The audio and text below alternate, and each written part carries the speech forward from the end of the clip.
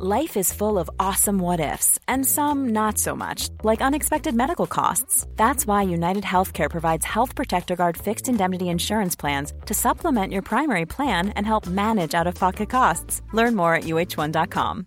This is Paige, the co-host of Giggly Squad, and I want to tell you about a company that I've been loving, Olive & June. Olive & June gives you everything that you need for a salon-quality manicure in one box. And if you break it down, it really comes out to $2 a manicure, which is absolutely insane. It's also so easy to get salon-worthy nails at home with Olive & June. The difference between how your nails used to look when you did them yourself and now with the Mani system is a complete game changer. The best thing about Olive & June, too, is it's a quick dry. Dries in about 1 minute, lasts for 5 days, and full coverage in up to 1 to 2 coats. Visit oliveandjune.com/perfectmani20 for 20% off your first system. That's oliveandjune.com/perfectmani20 for 20% off your first system.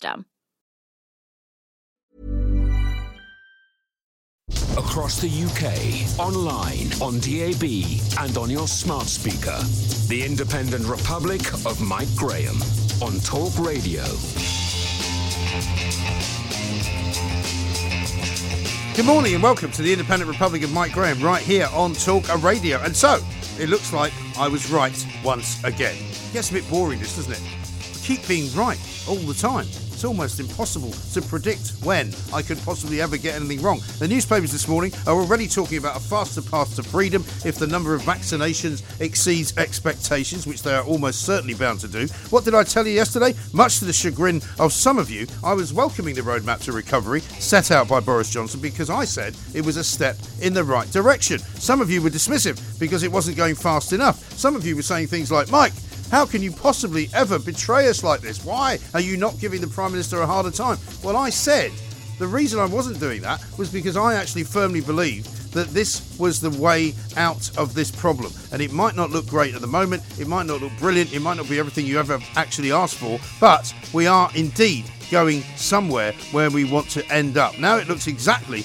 like that will happen, and probably sooner than you thought. This morning we will be celebrating with Tory MP Deanna Davidson, plotting a day when the pubs will reopen, and she'll be telling us about a bill as well that she's pushing through Parliament to do with the one punch law, which tragically affected her father himself. 0344 499 1000. Coming up later on, we'll be speaking to Neil Oliver about the dreadful state of democracy in Scotland, where yesterday, and you'll have to pay attention to this, the former First Minister Alex Salmond had documents withdrawn from the submission to a parliamentary committee, and the current First Minister, Nicola Sturgeon, asserted that he should make it all clear when he appears before that very same committee, which he now says he won't be doing, after first saying that he wouldn't do it, then saying that he would, now saying again that he won't. Again. Also, we'll be catching up with Simon Calder, travel guru with The Independent, who will tell us why so many people are booking foreign holidays without knowing if they'll actually be able to go. 0344 499 1000. Westminster is back, of course, so we'll be visiting Prime Minister's questions in the company of Charlotte Ivers, our political correspondent. Captain Hindsight hasn't said anything for a couple of days, so we can look forward to Sir Keir reminding the Prime Minister what he should have done and when he should have done it. Plus, I'll be telling you why the BBC is paying someone to teach their employees how to drink water properly. For heaven's sake, absolutely unbelievable. You're listening to me, Mike Graham, on the fastest growing radio station on the planet. It is, of course, Talk Radio. Mid-morning with Mike Graham. Talk Radio. Now, I should tell you that this very afternoon, we'll be filming the second head-to-head debate. The first one between Peter Hitchens and Dan Hodges was a massive, roaring success with over 300,000 people watching it. And it was, of course, all about the lockdown rules, when the lockdown should be lifted. Today, we've got Toby Young from the Free Speech Union and Christopher Snowdon from the Institute of Economic Affairs, both of whom have very different opinions about the lockdown, both of whom will be putting their cases, both of whom, I'm sure, will be very, very polite in the way that they dismiss each other's arguments. Let's talk now, though, to Deanna Davidson, Conservative MP for Bishop Auckland, one of the new Tory MPs who got in December, a woman who has previously been on this show, and somebody who I think we can say with a reasonable amount of accuracy is a very sensible young MP. Deanna, a very good morning to you. Well, thanks, Mike, and thanks for the very warm introduction there. Listen, I'm all in favour. I'm all in favour of new MPs, because the reason I like new MPs is because you've got an opportunity to kind of change the way things are done. You've got an opportunity to not be part of the furniture, and you have made quite a splash for yourself, I would say, in the first few months that you've been in. Tell us first of all. I know you've got a bill that you want to talk about, which we'll get to in a minute. But tell us first of all about the Boris plan, how you feel about it, what your constituents feel about it, and whether you agree with me that actually it might even get speeded up.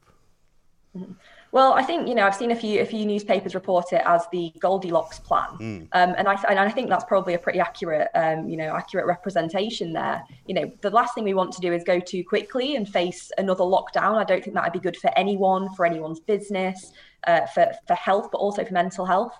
And also, we don't want to go too slowly because, frankly, we want to get the economy opened up as quickly as possible and get life back to normal as quick as we can.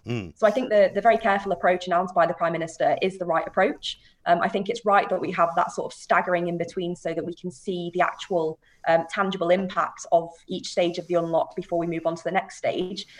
Would I like to see it speeded up if the cases and vaccination rates are going in the right direction? Of course I would. Like anyone else, I want to get back to normal as soon as we possibly can. But I do think the Prime Minister is right in the sense that it has to be data driven. Yes, I mean, I think two things which have come up in the last couple of days that people have questioned, as far as I'm concerned, is one, have the government now finally accepted that hospitality does have to be part of the plan, and hospitality can't be left behind because there are so many people dependent upon it as an employer, also so many people dependent upon it for making a living and for being able to actually to live. But secondly, as well, the other thing which people are annoyed about, it seems to me, is this kind of instruction to schools that kids are going to have to go back to school and they're going to have to wear masks for the whole period of time that they're there. So literally 7 to 8 hours a day. Well, I think your point on hospitality is really valid, and certainly I've been fighting for the hospitality sector right since the lockdown hit back in March last year. I worked in hospitality for a number of years, as kind of so many young people do in those first couple of jobs, and recognise just how valuable it is for our economy, but also for our local communities. So certainly, I think there is a recognition of how important the sector is, and I'm certainly hoping in the budget next week to see that support extended for the hospitality and leisure sectors, just to make sure they're able to get through this final bit of lockdown, so that by the time they reopen, they can reopen with a bang and really get their businesses fully back on their feet. Your question there about masks for children in school, I mean, obviously, this is a recommendation that's been made based on the scientific evidence to reduce any risk of kind of transmission between children. Now, we know that schools are safe. We know that children are very unlikely, I should say, to have any real kind of serious health issues if they are unlucky enough to contract coronavirus. But I'm not sure there's anything particularly wrong with an additional level of protection, but I can understand why some parents are perhaps a little bit uneasy with the idea. Yeah, I mean, I think the problem, for a lot of parents is, we want to try and normalise life for as much of us as possible, particularly for our children. And if they're going to be going back to school, but they're going to have to sit there with masks on continually for the whole day, it's not going to be helpful to them at all. And I've certainly had a lot of women and men calling me to say, look, we're not going to send our kids back. We're going to wait till after the Easter holidays, and we're just not going to do it. And I'm not quite sure where that leaves them in terms of any kind of legal requirement. Mm-hmm. Well, one of the things that is being investigated at the moment, Mike, is whether or not the vaccination is kind of suitable for children. I mean, obviously, at the moment, we are prioritising the people who are most at risk, which is why we started with the most vulnerable and the sort of elderly. But there are trials going on at the moment to see what the impact of the vaccine is on children, both in terms of, them kind of contracting the virus, but mainly in terms of transmission. So that's something that's going on in the hope that, we can offer the maximum protection to everyone right across our society. And that could maybe be something that could help reduce any need for masks in the classroom. Yes, well, let's hope so. Let's talk a little bit about your investigation that's going on, because your father tragically was killed by one punch which somebody inflicted upon him 14 years ago. You're now trying to set up an all-party committee to look into it. Tell us about that. Well, when I was 13, my dad received one blow to the head in a pub and died instantly. And you can imagine the sort of impact that had on my life and the life of my family. And it kind of really has driven me to want to do something about it, to kind of stop those horrific events from happening to other families, but also make sure that they're getting the justice and the support that they need. So as of yesterday, I set up and launched the all-party parliamentary group for One Punch assaults, with the intention of holding a really widespread investigation into everything around One Punch assaults, looking at sentencing, looking at the support that victims and their families receive, looking at education and how best we can go and kind of show people that raising your fist isn't the answer. So we're going to be kicking off that investigation next week. We want to talk to victims who've been left with life-changing injuries. We want to talk to the families of victims who sadly passed away from these assaults. Judges, lawyers, police officers, but also we're keen to talk to perpetrators as well to get their reflections on how they feel they were treated by the criminal justice system. Yes, I was going to ask you what happened to the assailant in your father's case. Where did he go? How long did he go away for? He was acquitted, actually, which was Really? very difficult for my family to come to terms with. Right. And what grounds was he acquitted then? He claimed self-defense. There were contradictory witness reports, but it being a manslaughter trial, the burden of proof is obviously incredibly high. The jury couldn't, believe beyond reasonable doubt that wasn't the case. And that's awful, isn't it? I mean, that must have been terrible for you. It was really difficult, not just in the sense of, the fact that we'd had the shocking loss of dad and we were trying to, get over the grief of that. But then to kind of have his character called into question in such a way as well. I mean, my dad was not a violent man in any way, shape or form. No. And I mean, it does. I mean, we've all been, maybe you personally haven't, but I mean, as a man, you are in those situations quite often where you think, should I actually bother with this? Should I? I mean, I remember being in a situation once where I was coming out of a dry cleaners, believe it or not, at 10 o'clock in the morning in South London one day, and a guy came up behind me on a bike and rang his bell on the pavement, and I turned around and said, why don't you get in the bloody road, or something like that, right? And he basically got off the bike and was sort of squaring up to me, and I thought to myself, this is mad. This is actually ridiculous. He could suddenly throw a punch at me, or we could get into a fight over literally nothing. And, I just think that there's an awful lot more of this going on than probably we know. Well, absolutely. And one of the things that we're a little bit concerned about is in terms of One Punch assaults, that we kind of don't have any specific figures for how many have happened over recent years. I mean, we have an idea from some charities and support groups that have been set up, but because of the way in which they're reported, there's kind of no official data on them, which makes it quite difficult to judge the scale of the problem, which is one of the things we do want to look into in our inquiry. But the point you just said there about, the experience you had outside of dry cleaners, which is nuts. Is part of the reason we want to run this kind of longer term plan around education as well. Again, just to try and get out to young people, to young offenders institutions, whatever it might be, and share the stories of people who have lost family members to this. So I'm doing some work with One Punch Northeast, and Maxine there lost her own son to a One Punch assault, and she goes out into schools as a kind of inspirational speaker, I guess, and shares the story, and has had a lot of young people coming up to her afterwards and sort of saying, I always went towards, getting in a fist fight or whatever, but you've really made me think. So, because I think there's definitely a sector of society which sees violence as a very ordinary day-to-day sort of occurrence. They don't see that it's wrong, or indeed that it's unusual for there to be a fight going on in the street or in the back garden or inside the house or anything like that.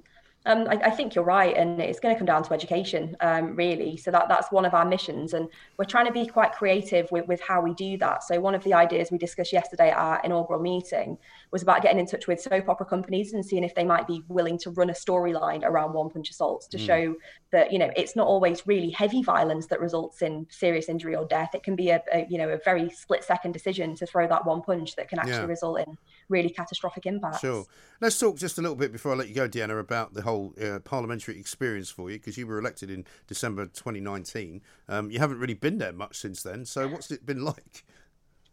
It has been a journey, Mike. We were just sort of starting to settle in when the pandemic hit. So it was a really strange experience, kind of, being shipped back off to our constituencies and having a mailbag that, had gone from full anyway to absolutely bursting at the seams.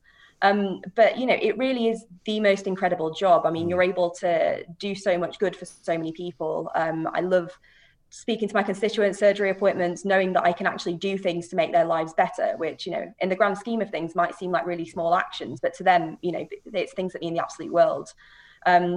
But you're right, we haven't spent a great deal of time in Parliament. So I reckon, when Parliament is back fully, it's probably going to be like, starting fresh and having to do sort of refresher courses and relearn everything. Yeah, exactly right. And what are you finding from your constituents about what they say about Boris? Because obviously up until the vaccine rollout, which was such a success and still continues to be such a success, and aside from Brexit, a lot of people have expressed a bit of disappointment about how he's kind of stewarded the entire economy and stewarded the recovery from COVID-19.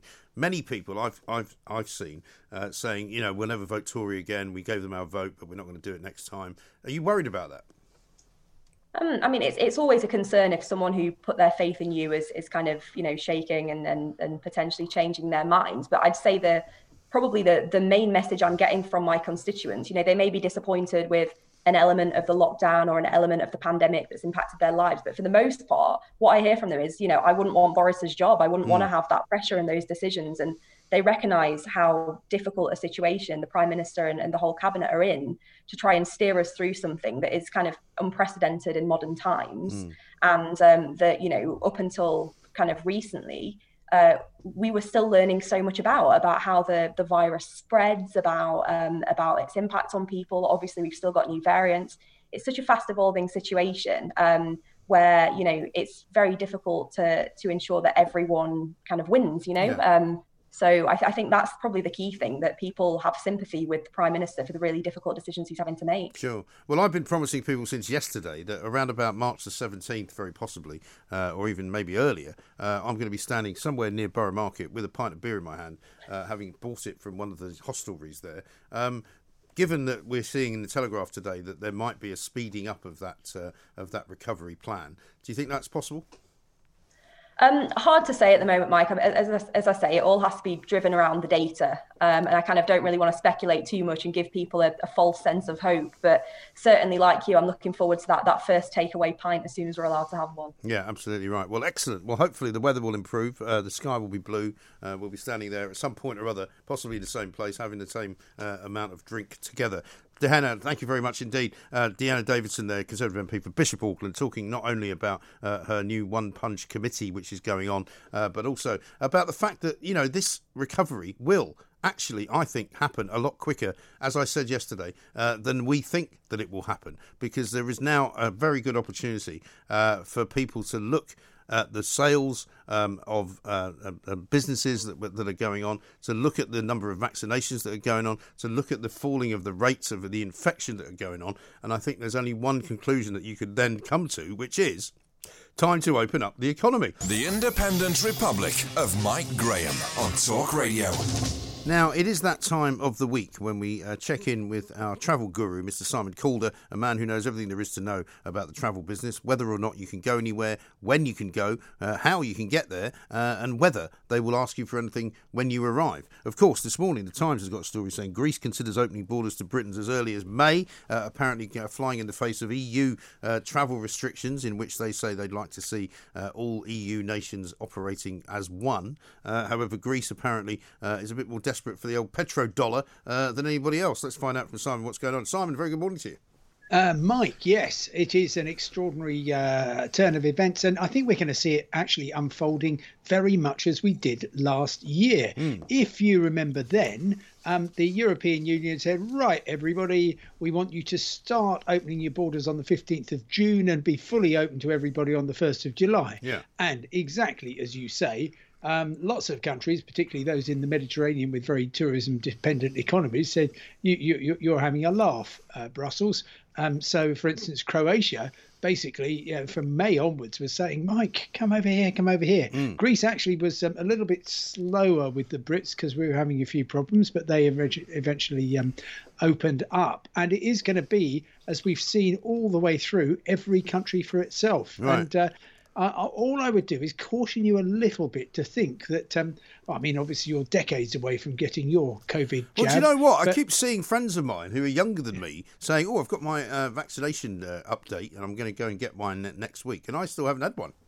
No, well, a young man like you, they clearly have other issues or something. Well, they obviously think that I'm superhuman and I'm probably immune or something like that, you know. Yeah, but just suppose you got your first one on the 1st of March, and then you get your last one, back end of May, your free refill. Then you'd be kind of good to go from the point of view of many countries. And they're already doing this. Estonia, Georgia, Romania. Oh, Mike, yeah, we don't mind. Sputnik V, that's absolutely fine. Come on down. Right. But what about those poor individuals who are so young that they're never going to be reached before that period of time and then want to go on holiday but somehow find themselves unable to go? Yes, you're talking about the Talk Radio production team, I imagine. Yes. Yes. Well, they'll be fine too, because I tell you what, all this nonsense that Greece is talking. Look, I love Greece; it's a fantastic place. I can't wait to go back there. But they're kind of talking out of two sides of their mouth at the same time. They're saying, "Oh, oldies, you've had your jabs, in you come." But they're also saying, families, come here. Don't worry about all that vaccine passport nonsense. Yeah. So typically, what you will see that's is the other question. I mean, a lot of people, and I would be included in this, have children who they want to take with them on holiday, regardless of the fact that I'd quite like to go without them sometimes. I have to drag them along. What happens if they haven't had one, for example? I mean, are they going to say, well, that's great because you and your mother, the kid's mother have had it, but the kids haven't? No, it's not going to be like that at all. Of course, there may be kind of complete exemptions for children, which would be, I'm not sure how you would defend that on a kind of public health grounds. And obviously, all of this is just about finding a balance between we want to open up to tourism so that we can rescue what's left of our economy. And we've got to protect our people. So every country is going to come up with a different balance. I mean, Greece is talking a great game. They're making sure everyone's talking about it in a way that people aren't talking about Spain or Portugal or Italy or Turkey. So what they will say is, right, Mike, we see you've got these annoying teenagers. Sorry, I'm sure they're absolutely lovely people. But they used to be. They've suddenly got a lot more annoying recently. And so what they're going to have to do is get a test before they come in, or maybe one on arrival. And you can just say, right, well, get yourselves a cab. I'll be sitting at the taverna dangling my feet in the water with a Mythos beer, thank you. Absolutely. So you will be able to go in. It will just be lighter touch. Yeah, now you're talking. And what about the return? Because one of my problems as an individual, I'm sorry to focus on myself here, but I mean, if I go to Greece in May or indeed June, when I come back, what do we know about the quarantine situation here? Well, we know that the restrictions on travel, Mike, are going to get worse before they get better. Oh, really? Oh, yes, absolutely. Snuck out on, I think, page 29 of that great long document about reopening, the roadmap to recovery was, oh, by the way, 8th of March, if anybody thinking of going abroad, clearly only for essential purposes, you've got to fill out a new declaration to travel, explaining why you are allowed to do that. The airlines, the ferry companies, the train operators will get fined if they let you out and you don't have a decent reason. I've talked to the Home Office, to the Department for Transport. They couldn't tell me any more about what it would involve. I've talked to transport operators and they say they haven't got a clue, but that's coming along too. And that'll be just yet one more hurdle. Yeah. But I mean, the main problems are obviously, will the country let you in? And we'll see about that. But certainly the Mediterranean nations, I think, will be delighted to see the Brits. Here we are, as you've been reporting, way ahead of every other country. We're going to go from kind of sick man of Europe to everybody's favourite nationality overnight, I should think. Amazing. Well, we hope so. Now, but you've then got to, as you say, get back into the UK. And that involves a test within 72 hours of leaving. 2 more tests that you have to buy through the government for £210. So you're already up per to head. 300 smackers, per person. And then if you have the misfortune to come back from, say, Portugal, you're also going to be in under house arrest in the Novotel at Heathrow. Right. So those are not conditions, I think, that are conducive to the Mike Graham family holiday, are they? They're really not. I mean, this is the trouble, isn't it? Because you think about all of that and you think, really? Do I really want to put myself through this? Do I really want to spend that much money on getting tested? Do I really want to shove something up my nose repeatedly for the rest of the holiday? And do I have to also wear a bleeding mask from the moment I enter the airport to the moment I leave the other airport?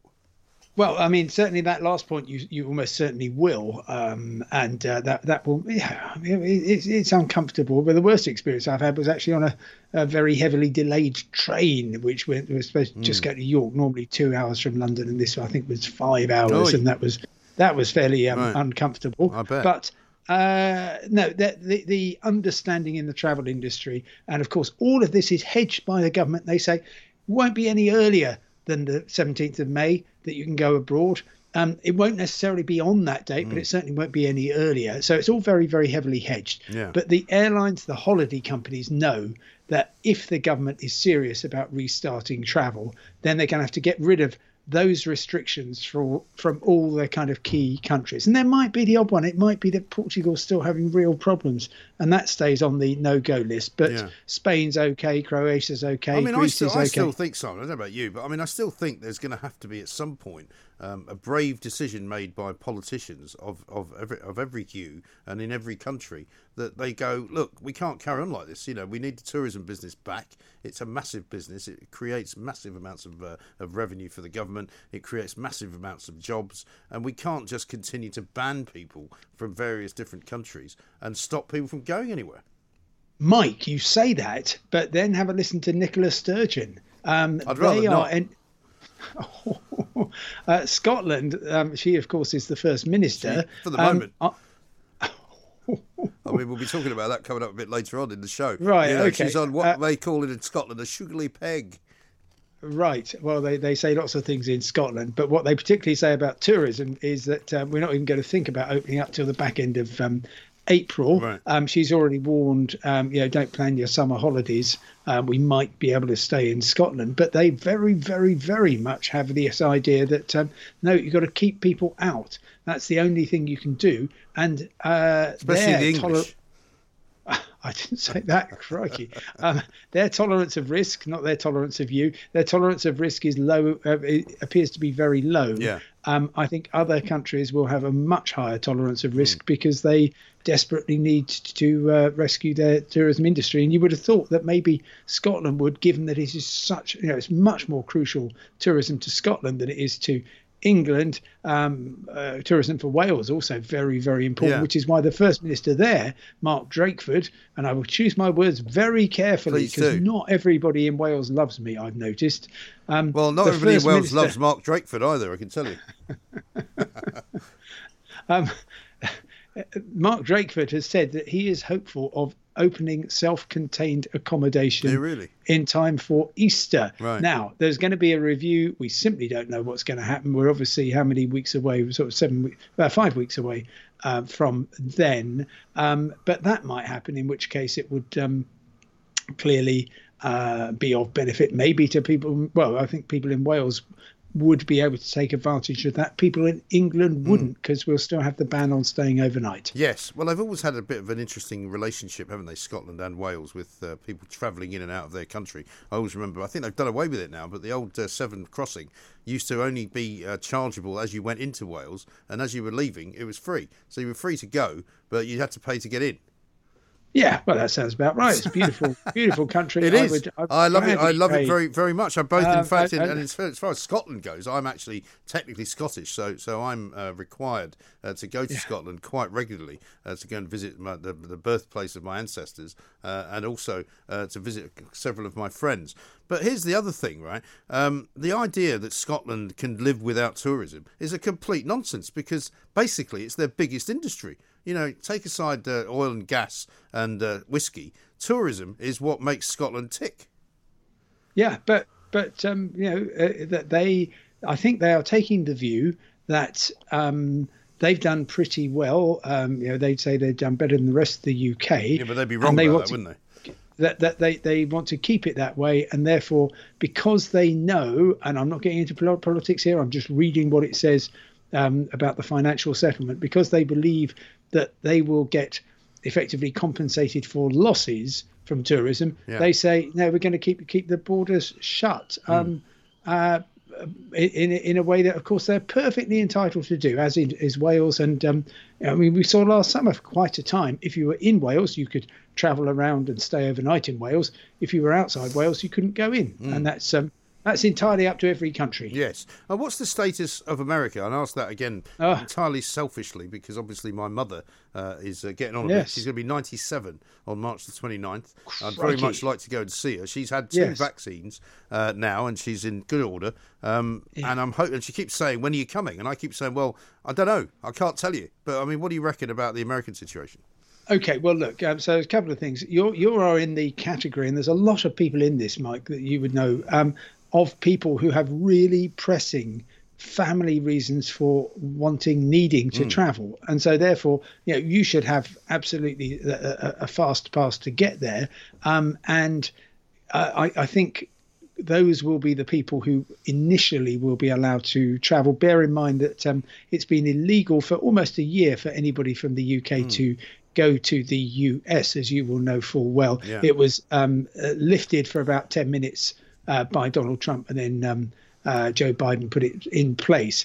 There will be onerous requirements. We were talking about how tough it is getting into the UK.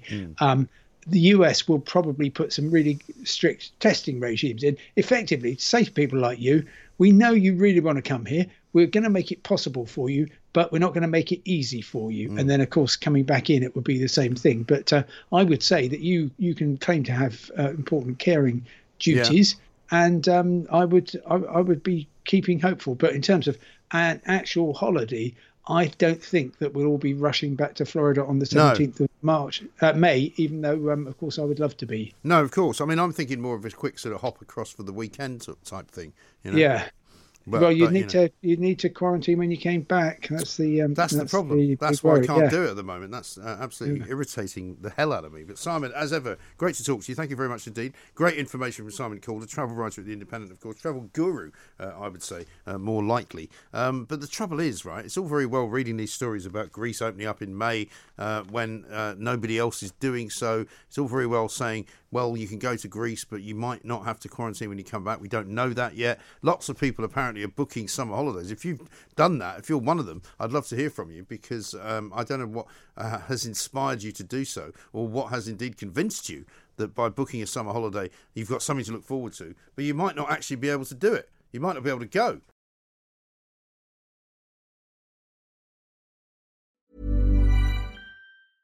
Cool fact, a crocodile can't stick out its tongue. Also, you can get health insurance for a month or just under a year in some states. United Healthcare short-term insurance plans, underwritten by Golden Rule Insurance Company, offer flexible, budget-friendly coverage for you. Learn more at UH1.com. It's that time of the year. Your vacation is coming up. You can already hear the beach waves, feel the warm breeze, relax, and think about work. You really, really want it all to work out while you're away. Monday.com gives you and the team that peace of mind. When all work is on one platform and everyone's in sync, things just flow. Wherever you are, tap the banner to go to Monday.com.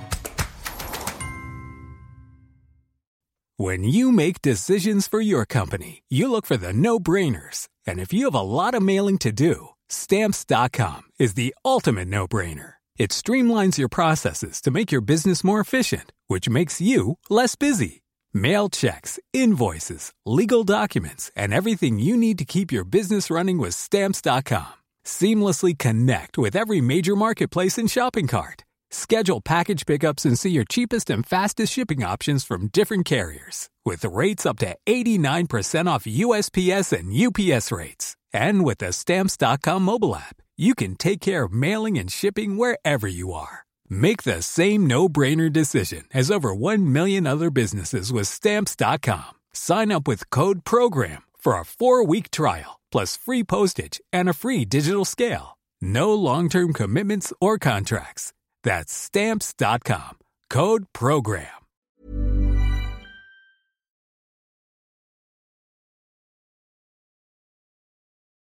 Mid-morning with Mike Graham. Talk Radio. Now, let us, without further ado, go to Mr. Neil Oliver, archaeologist, TV presenter, who wrote a piece in the Sunday Times at the weekend in which he said that Scotland is making me sick and it's not COVID that's to blame. Neil, a very good morning to you. Good morning, Mike. Good to see you. Yeah, things are going from bad to worse up there, aren't they? I mean, it's one thing. I mean, you said to me during the week that your kids or kids in Scotland have been wearing masks for quite a long time already. How's that working out? Well, we've had, I think, a lot of the media coverage tends to focus on the announcements that are coming from, from Boris Johnson and from the government in Westminster, and we've been walking a different road, and I would say that we've had a tighter lockdown for longer than, say, south of the border.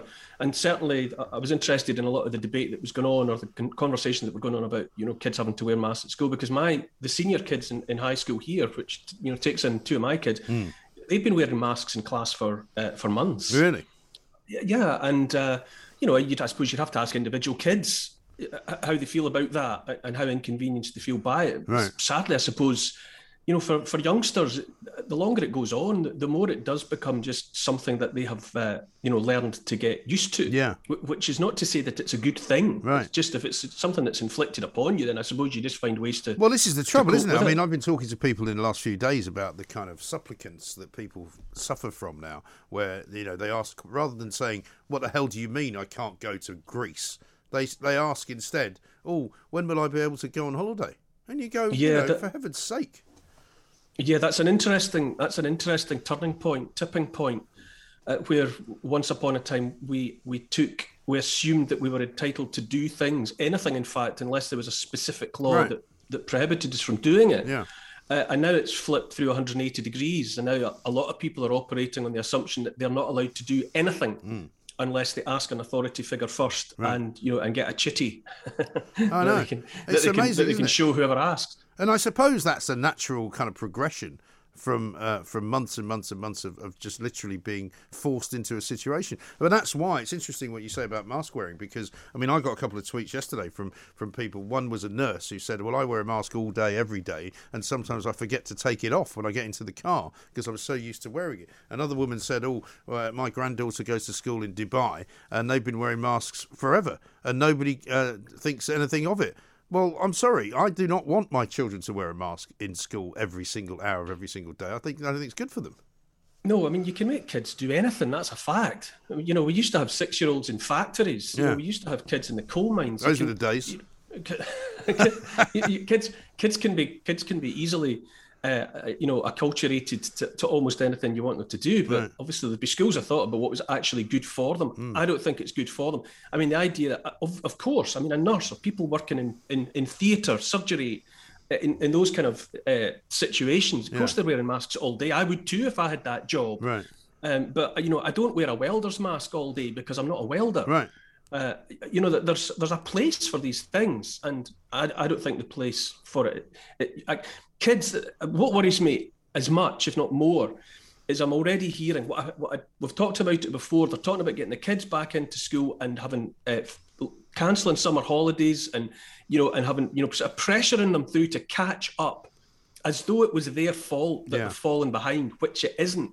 And for me, the absolute 24-karat gold priority is that when the children go back to school, they go back into normal school. Yes. That would be my objective, right. Where they're not worried about masks. They're not worried about, tests and things getting stuck up their nose or down their throats to take swabs. They're just, you get them back into school and you reacquaint them with normality. Yes. You don't get them back in bums on seats and then say, right, we've now got to catch up for the year you missed. The kids are desperately stressed, worried about all sorts of things, and they are worried about their educations and their futures. And the last thing they need is to go back into a school environment where they're told, right, the race is on and it's catch up now or fail. Well, that's right. Wrong. Well, that is wrong. And also, I mean, I've been talking to a lot of parents over the last sort of 24 hours or so, and they're saying to me, well, either it's safe to go back to school or it's not. And if it's safe to go back to school, why do you need a mask? Why do you need to be tested? Why do you need a vaccine? Well, I get shouted at for saying this, but I don't see anything changing much anytime soon. based on what has happened before, I think if the policy is to maintain mass testing, then if and when we open up and whatever, open schools, open shops, open pubs, open theatres, open, if they keep testing, the number will go back up again, and they'll have all the justification, in inverted commas, that they've ever required to lock down again. Right. I think the idea that this is the last lockdown is a fantasy. I really do. And I can also, you can see the way in which everything about climate change, which had sort of gone into abeyance. We weren't hearing so much about that for a year. Yeah. And it's back again. And I could easily see circumstances in which there's a neat sort of segue, a sort of sleight of hand, where the restrictions that have been in place to control COVID could conveniently become restrictions that would bring down the amount of carbon emissions. Oh, yeah. Planes are on the ground, cars are parked on the pavement. Absolutely. People aren't going anywhere, and they might well say, well, this used to be about COVID, but hey, now that we've all learned to not go anywhere, not travel anywhere, stay in our houses, that could quite easily be, by a sleight of hand, that could become, and now it's about carbon emissions. Yeah. Because it's based on the same nonsense of modelling and, projection and, what the future truth will be rather than what the actual current truth is. And you can very easily see, I would imagine, Neil, people sort of shaking their fist at you for driving down the road in a car instead of being on a bike. Yeah, there is no way, short of putting, short of military curfews and whatever, and people being shot on sight, there is no way that a government it can maintain control of people. The only way it works, short of that kind of, Eastern Bloc coercion, is if people police each other. Right. And to some extent, that's already been achieved. You need neighbour watching neighbour, and you need people controlled by the censure of their peers, so that things like smoking, that didn't diminish in the way that it has because of laws. It became something that you were pariah. Yeah. If you were smoking in an office or smoking in a shop. Yeah, people assumed that if you were still smoking, despite all of the warnings about it, that you must be an idiot, effectively. So that's how that's done. Yeah. It's we police societies are trained to and molded into policing each other, and that much has already been achieved. Yes, exactly right. Let's talk a bit about what the SNP are up to, because Nicola Sturgeon yesterday refusing to go further than Boris Johnson, refusing to lift the sanctions which she's put into place on the grounds that it's not time, and as you say, she's not ready to do it yet. But quite extraordinary what's going on there, isn't it? I mean, you wrote at the weekend that for the last 14 years the SNP's been in charge of Scotland effectively. And they're ruining it. Yeah, the SNP have been in power for too long. I think that's 14 years.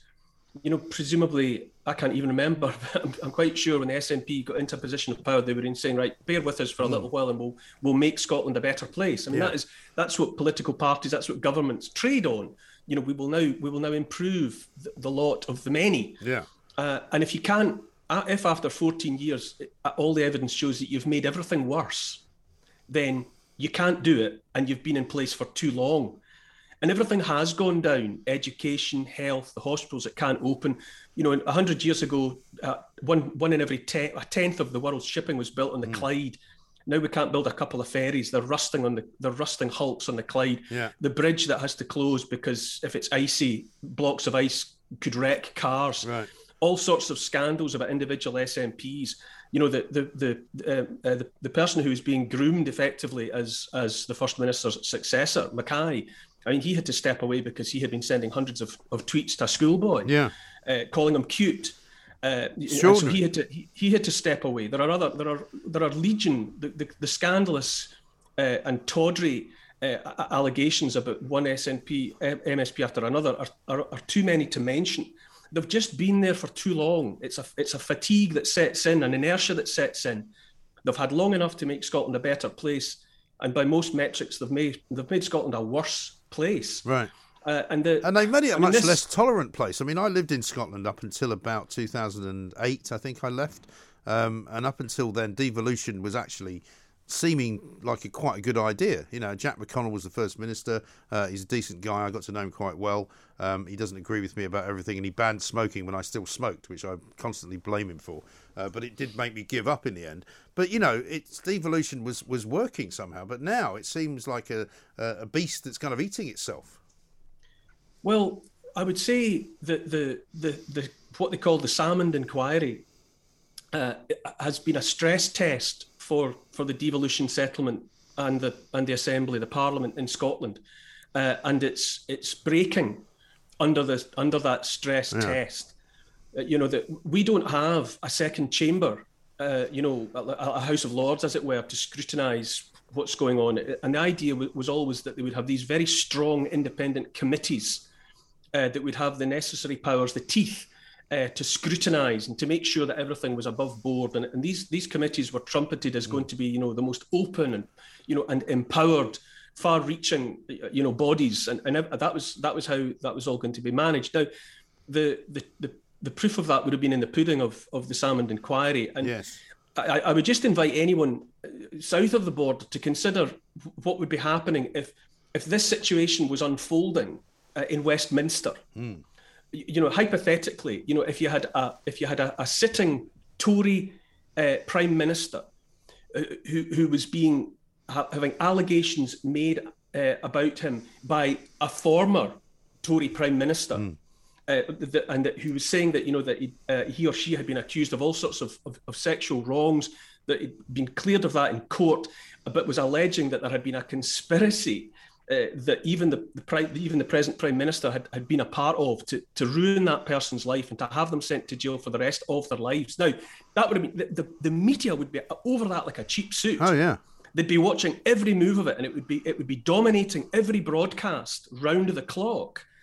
And now we've got a situation where the Crown Office in Scotland, which is the equivalent of the CPS, the Crown Prosecution Service in England, is now meddling in an inquiry, a public inquiry that's being carried out by this is what I couldn't by the understand. Parliament. That is wrong. That is demonstrably wrong. Yeah, I mean, their sort of investigation, or their interruption, if you like, of this committee hearing yesterday seemed bizarre, because I didn't understand what their reasoning was, because the information they're seeking to block is already out there in the public domain, has already been published in The Spectator, has already been talked about quite substantially in various forms of the media, and yet here they are attempting to kind of stop it from being discussed at one single committee, which has caused Alex Salmond to once again reverse his decision to go before them. It seems ludicrous.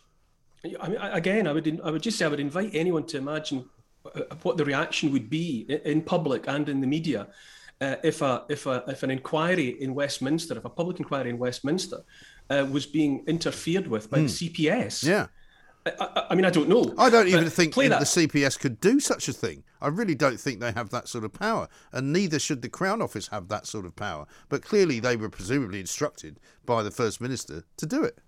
Yeah, I don't. It is definitely becoming so. It's of legally speaking, it's now of such Byzantine complexity that it's getting into territory where you'd need a legal mind or a legal qualification really to properly to follow what's going on. What I feel and what I know a lot of other people around me feel is that Scotland deserves better than this.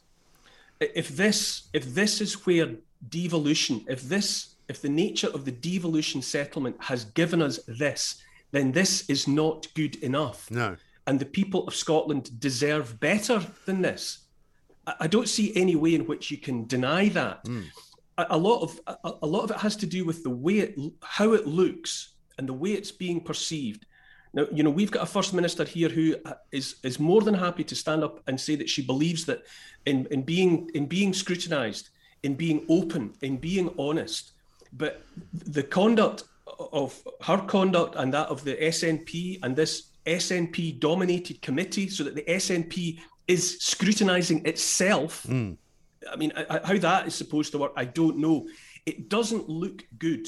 And there's a growing number of people that feel from within Scotland that it just feels like mafia. Yeah. It feels more like a crime family than anything else. It does. And that is how it looks. And any kind of dissent is treated as malfeasance almost. It's not treated as it should be. It's not taken on board. It's not kind of discussed. You are basically the enemy of the state if you've got something to say which you disagree with something the SNP are doing. I mean, you mentioned in your piece that Willie Rennie, the head of the Lib Dems, who we had on the show actually on Monday, has basically castigated the education system in Scotland, which used to be world class, and said it's not fit for purpose.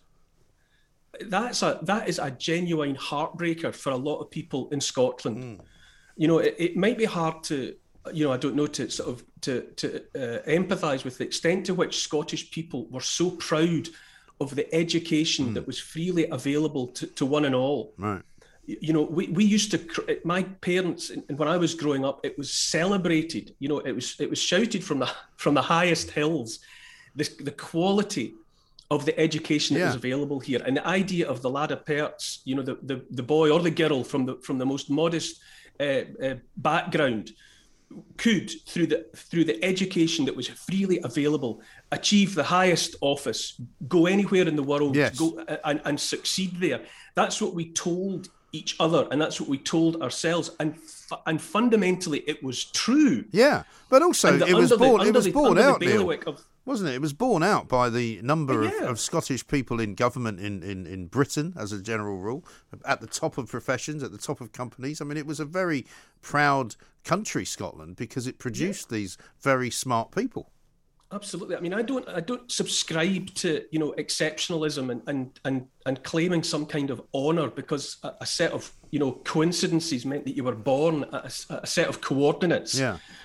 But it was definitely the case that you knew that as someone who had been raised in Scotland and that you had gone to school in Scotland, that it was very much your own fault if you hadn't been able to grasp that and take advantage of it and do whatever you wanted. It was low-hanging fruit.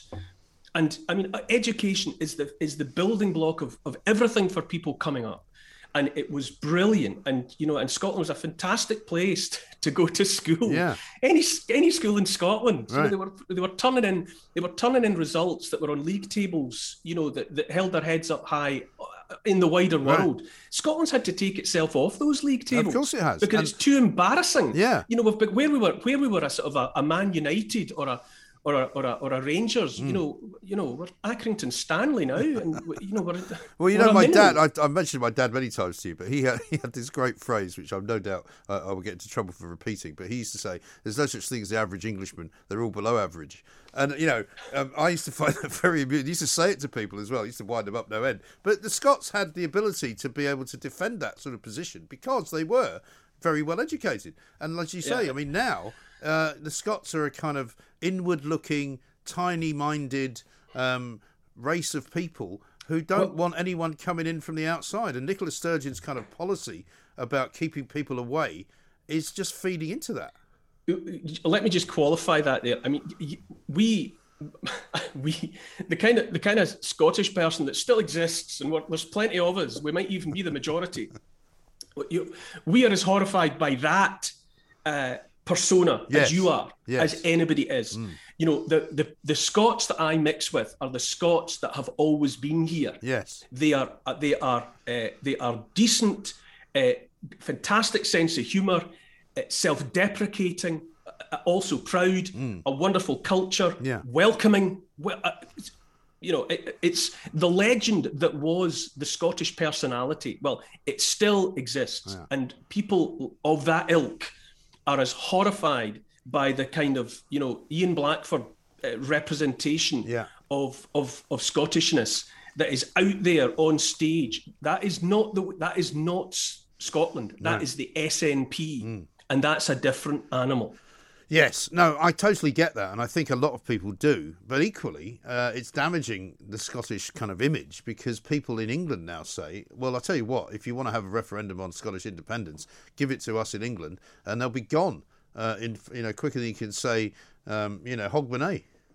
I hear the same thing, and I can understand why. If you're bombarded with that representation of Scotland all the time, that SNP representation of Scotland, then I'm sure you would feel like that. Yeah. But the Scot, as I understand, the Scot is still here. And we just don't get the microphone or the stage. And the devolution settlement, as I say, has been stress tested over and over again, most recently and most pertinently and most revealingly by this so-called inquiry, and it's not fit for purpose.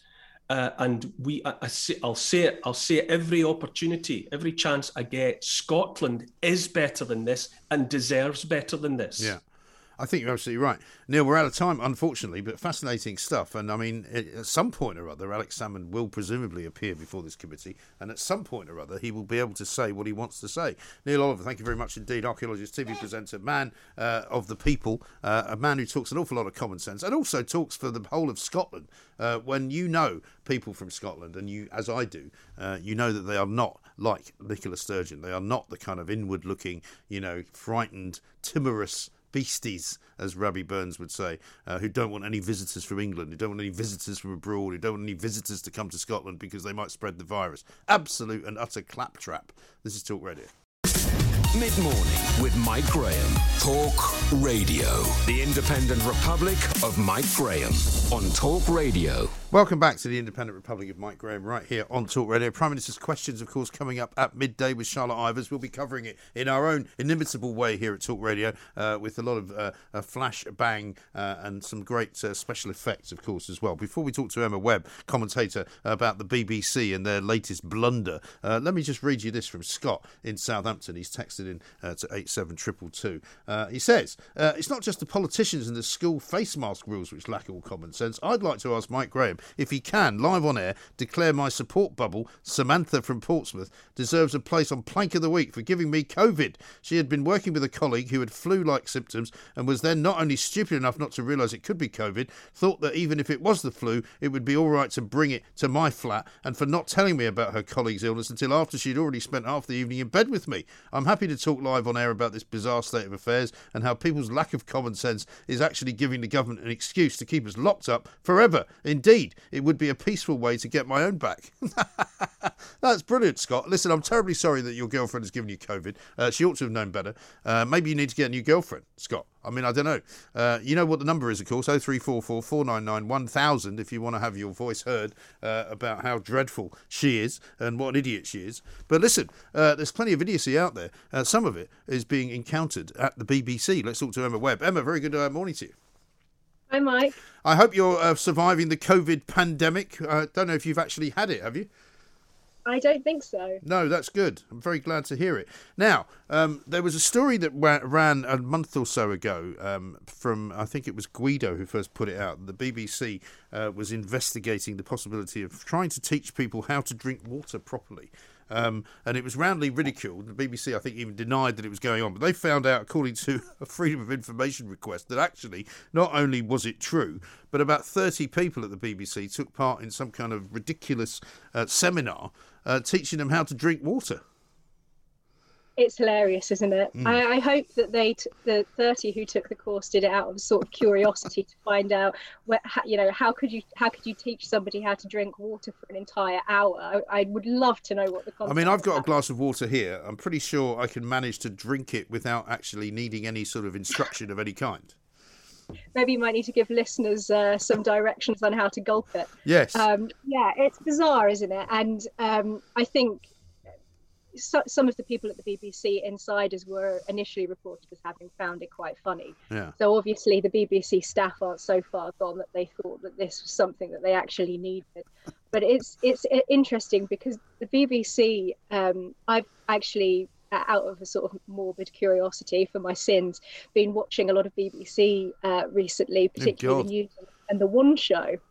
And not to knock Blue Peter, because it was great when I was 8 years old, but the whole of the BBC's content output has turned into this kind of paternalistic, infantilizing children's program. Yeah. So it's hardly surprising that they feel that they have to teach their own staff, presumably people who should be the absolute top of journalism just to do simple things like staying fit at home and how to drink water. Yeah. I think the other courses they were offering was how to balance work and childcare. So it's hardly surprising that they feel that they need to do this when they're. I mean, it is extraordinary, isn't it? And also, I mean, whenever I see the one show, which is usually by accident, because I've left something else on, it seems to be just a sort of general sort of plug for everything else that's on the BBC. You know, oh, look, here's an interview with somebody who's in a show that the BBC are putting on tomorrow. Or here's somebody who's in a movie that the BBC are putting out. Or here's somebody who's in a series that the BBC are putting out. All they seem to do is plug their own show all the time. Yeah, it seems like a kind of happy clappy propaganda, particularly over all of the COVID coverage. Because the thing that's really been irking me, and the reason why I've been keeping an eye on it, is because their coverage of any lockdown skeptic position, any criticism of government policy, is either non-existent or it's just completely dehumanizing of the other side, as if it's totally beyond the pale. Right. And some of the stories that they've been airing, lots of things about lockdown romances, and just generally it has the tone of here's one I made earlier, children's presenter. So I can only imagine that the content of that water drinking course must have really been something to experience. Oh, I know. And also, you know, I watched ITN News for the first time in a while last night, and I was quite staggered at the end when they said, as their kind of, you know, sign off, you know, stay safe, stay home. I'm like, sorry, what's it got to do with you, what I'm doing? You know, this is the ITN newsreader telling me to stay home. Well, I'm not going to stay home, thanks very much indeed. I'm going out, actually. And in fact, after it finished, I went out just for the hell of it. It drives people to alternative sources of media, doesn't it, inevitably? Because all of the main channels just seem to be an arm of government propaganda. Yeah, exactly.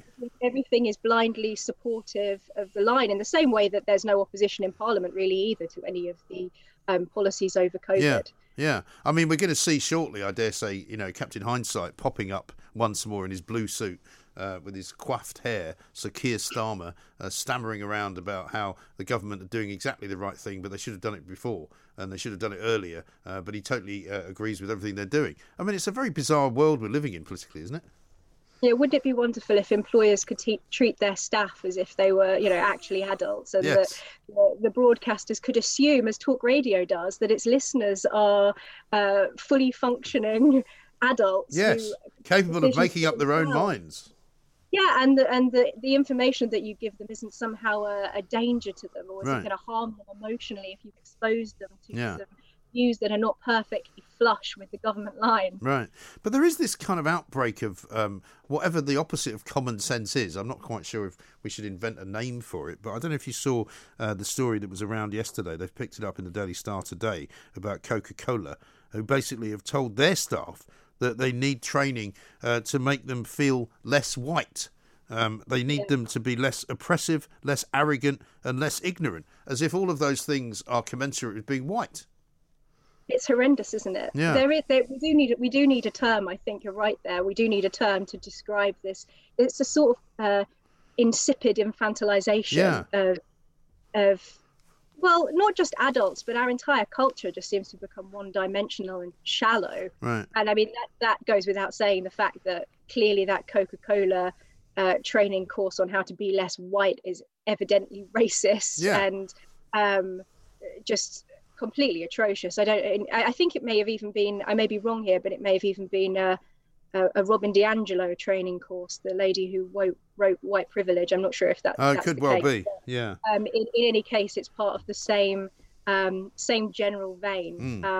And it's remarkable that we're in a position where our broadcasting and our companies and corporations are so rotten that these sorts of things can even go ahead and happen. Well, this is it. And also, I've always found, Emma, I don't know about you, but when you go right into it and you sort of drill down into this kind of white privilege argument, there's always somebody at the other end of it making money. And if it's Robin DiAngelo, because she's being hired by companies to be consulted on this and paid bucket loads of money in order to sort of, you know, cleanse the organisation of white supremacists, you know, there's always somebody making a profit out of it. You know, whether it's all the way down to David Icke and his reptilian royal family, or all the way up to Robin DiAngelo. It's all cobblers, and they're all getting rich on it. Yeah, all aboard the gravy train. Yeah. It's good grift if you can get on it. I think people like Robin DiAngelo are earning thousands of pounds per training minute, session. probably, yeah. Just for telling people that they're white and awful and guilty, and spreading what is really a kind of we refer to it as woke in an almost dismissive sense, but it's a sort of pernicious new, almost semi-religious ideology that they're spreading, and they're getting paid an awful lot to do so. It's very dangerous, it seems to me. And also, people are being appointed in roles, as we well know from the NHS to the BBC, you know, diversity coordinator, you know, somebody brought in to make sure that there's enough, you know, different people being involved and employed by the company. I mean, it's a shocking business, really. Yeah, and those roles all pay more money than most normal people could even dream of. Yeah, £60,000 or £70,000 upwards for some of those roles, which is, I think, the same amount as MPs earn, which is completely absurd. Yeah, and presumably this is just to sort of saturate the organisations or the companies as much as possible in this new ideology. And we pointed out yesterday Merseyside Police and that ridiculous poster campaign they launched, which they then had to apologise for, where they said basically giving offence was indeed a crime. Making people offended was a crime, when in fact it clearly wasn't a crime, and they got it completely. So you'd think the police would actually know what a crime was instead of inventing new ones. Yeah, they had to come out and apologise, to tell people that actually the thing that they had put on that poster, the absolute opposite is true, and being offensive isn't at all an offence, but that their intentions were well placed. Right. And so in their apology, they actually reminded the public that it is that hate crime is an offence, and it is still an offence to, presumably what they're trying to imply there is that certain types of speech are offensive and an offence. So it was a bit of a mealy-mouthed apology, really. I know. Unbelievable. There's nothing quite like seeing a police force standing in front of a LGBT flag rainbow with that kind of messaging on it, thinking that isn't going to absolutely tank in public. I know.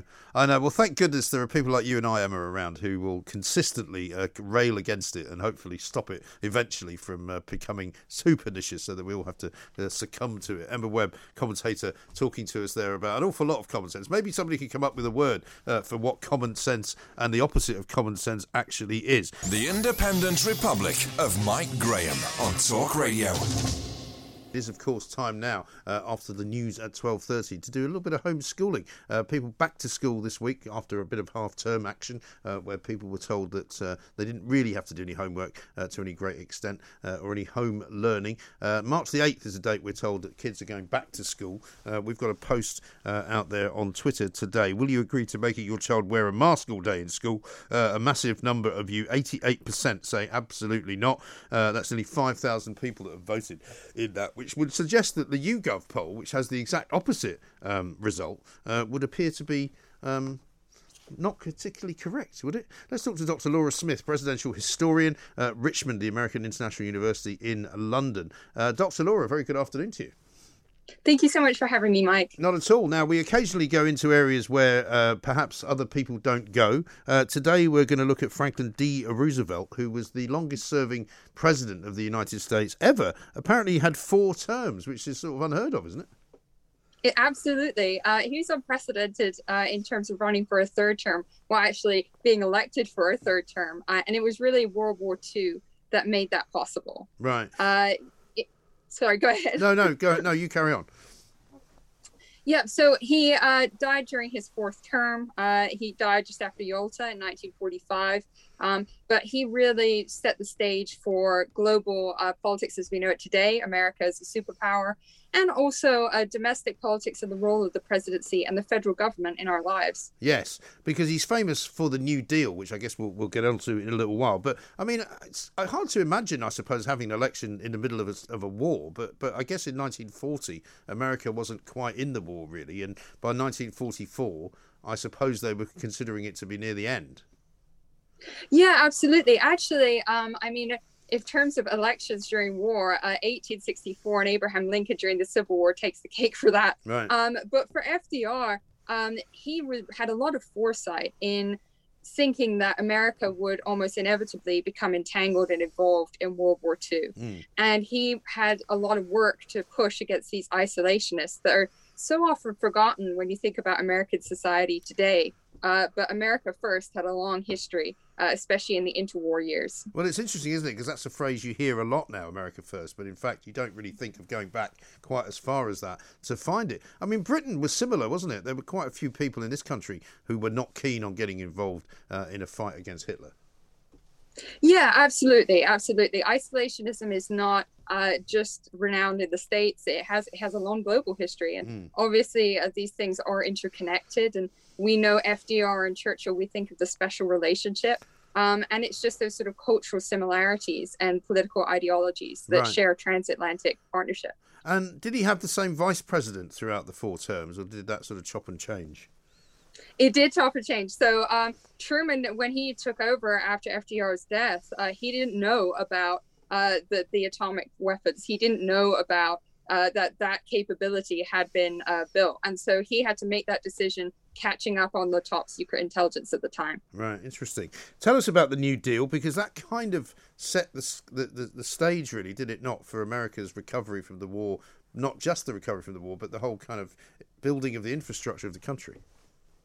Yeah, it's still a matter of debate, really, just how much the New Deal helped in terms of economic recovery from the Great Depression, because a lot of scholars would argue that it was really World War II that had the greatest impact in recovery for the economy. It was that industrial buildup, the arms buildup, etc.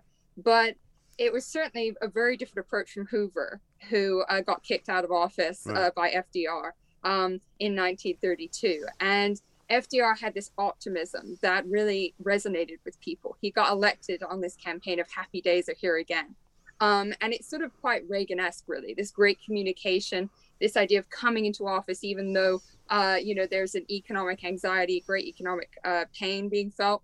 And he uses this 100 days, this momentum, to get a lot of bills passed, including things that are relied on today. So it's going back to this idea of the role of the federal government in Americans' lives, having that safety net, Social Security. But he didn't get everything he wanted passed. And that's really important to remember as well. Things like healthcare, it's still an issue in American politics. It is still a very difficult, controversial thing, this concept of universal healthcare. But it was something that he would have liked to have gotten past. Yes, and you mentioned he's a bit sort of Reagan-esque. Is that the president that you would maybe so closely associate him with, if you were to convince people that, this was the kind of president he was? Was he like Reagan? Certainly not in ideology, but in terms of communication, absolutely. If you think of presidents who are renowned as, obviously we think of Reagan, the great communicator. We also think of Kennedy. We also think of Barack Obama. Yeah. These are presidents who really have that gift and are able to use political rhetoric to a great advantage. Okay. And there was an interesting sort of development, was there not? Because he had a disability which nobody really knew about. Absolutely. So what's really interesting, if anyone has seen The Post, the film The Post with Tom Hanks and Meryl Streep, it really talks about this idea of the press being the president's friend. Yeah. And this changed during the Vietnam and definitely when Watergate. That was the real shift between the relationship between the president and the press. But during FDR's time, the press, obviously being around him, they knew that he was wheelchair bound. And there were photographs of him being helped and lifted out of a car. But for purposes of morale, they decided not to share this with the American public. And we think today about candidates having to share all of their details, medical history, traditionally speaking anyway, and taxes and things like that. So this was a very different relationship. And he had been crippled by polio at the age of 39. And he actually designed the wheelchair that he used himself. And he had a car that he could operate by his hands. And so it was all meant to make it look like he was a fully able-bodied man, not to have anyone question him or it hurt America's sort of image, if you like, if he looked enfeebled in any way. Right. It's interesting, isn't it? I read a great book once, I can't remember the name of it, by William Safire, who was once a speechwriter for Nixon. And he wrote this novel about a president who went blind while he was in office, and all the measures that they took to try and prevent that from becoming known in public, because he was thought that if they shared the fact that he was blind, he would suddenly lose all of his authority. And it's interesting that even, I suppose, now you see presidential debates around people's health, and remember Hillary Clinton was accused of not being very well by Trump, and it's I don't think there's any other country where that becomes such a big deal. You certainly could make that argument. I mean, Wilson as well. He wasn't very well. He had a stroke. He was really sort of incapacitated, and it was the First Lady who took on quite a bit of the administration side. Right. So yeah, there's certainly there, and of course JFK, his back injury is another really good example. But it's something that in today's society with social media, I don't think you could really get away with. No, I think that's probably right. And was it after FDR's time in his fourth term that they limited it now to 2 terms only? Yes, that's exactly right. So that's when the amendment was passed, that it had to be 2 terms, and that was based on tradition and the precedent originally set by George Washington. Right. A lot of people, if they're talking about Washington's greatness, they will sort of hang that argument on the fact that he knew when to leave. And sort of, the graceful gentleman knows when to leave. Right. Yes, I think that could be levelled at 1 or 2 people in the modern age, could it not? Great to talk to you, Dr. Laura Smith. Thank you very much indeed. Presidential historian at Richmond, the American International University in London. FDR, an amazing character, a tremendous president, and an amazing historical figure for the United States of America in terms of what he did and how long he did it for. 4 terms at 16 years in the White House, also creating what is now known as the New Deal, of course. Talk Radio across the UK. Online, on DAB, and on your smart speaker. The Independent Republic of Mike Graham on Talk Radio. If you enjoyed that, be sure to catch the whole show 10 till 1, Monday to Friday on Talk Radio via DAB, online, or via the Talk Radio app. And if you have an opinion on the stories we cover, we'd love to hear from you. Call us on 0344 499 1000 or tweet at Talk Radio during the show to have your say. Mid-morning with Mike Graham. Talk Radio.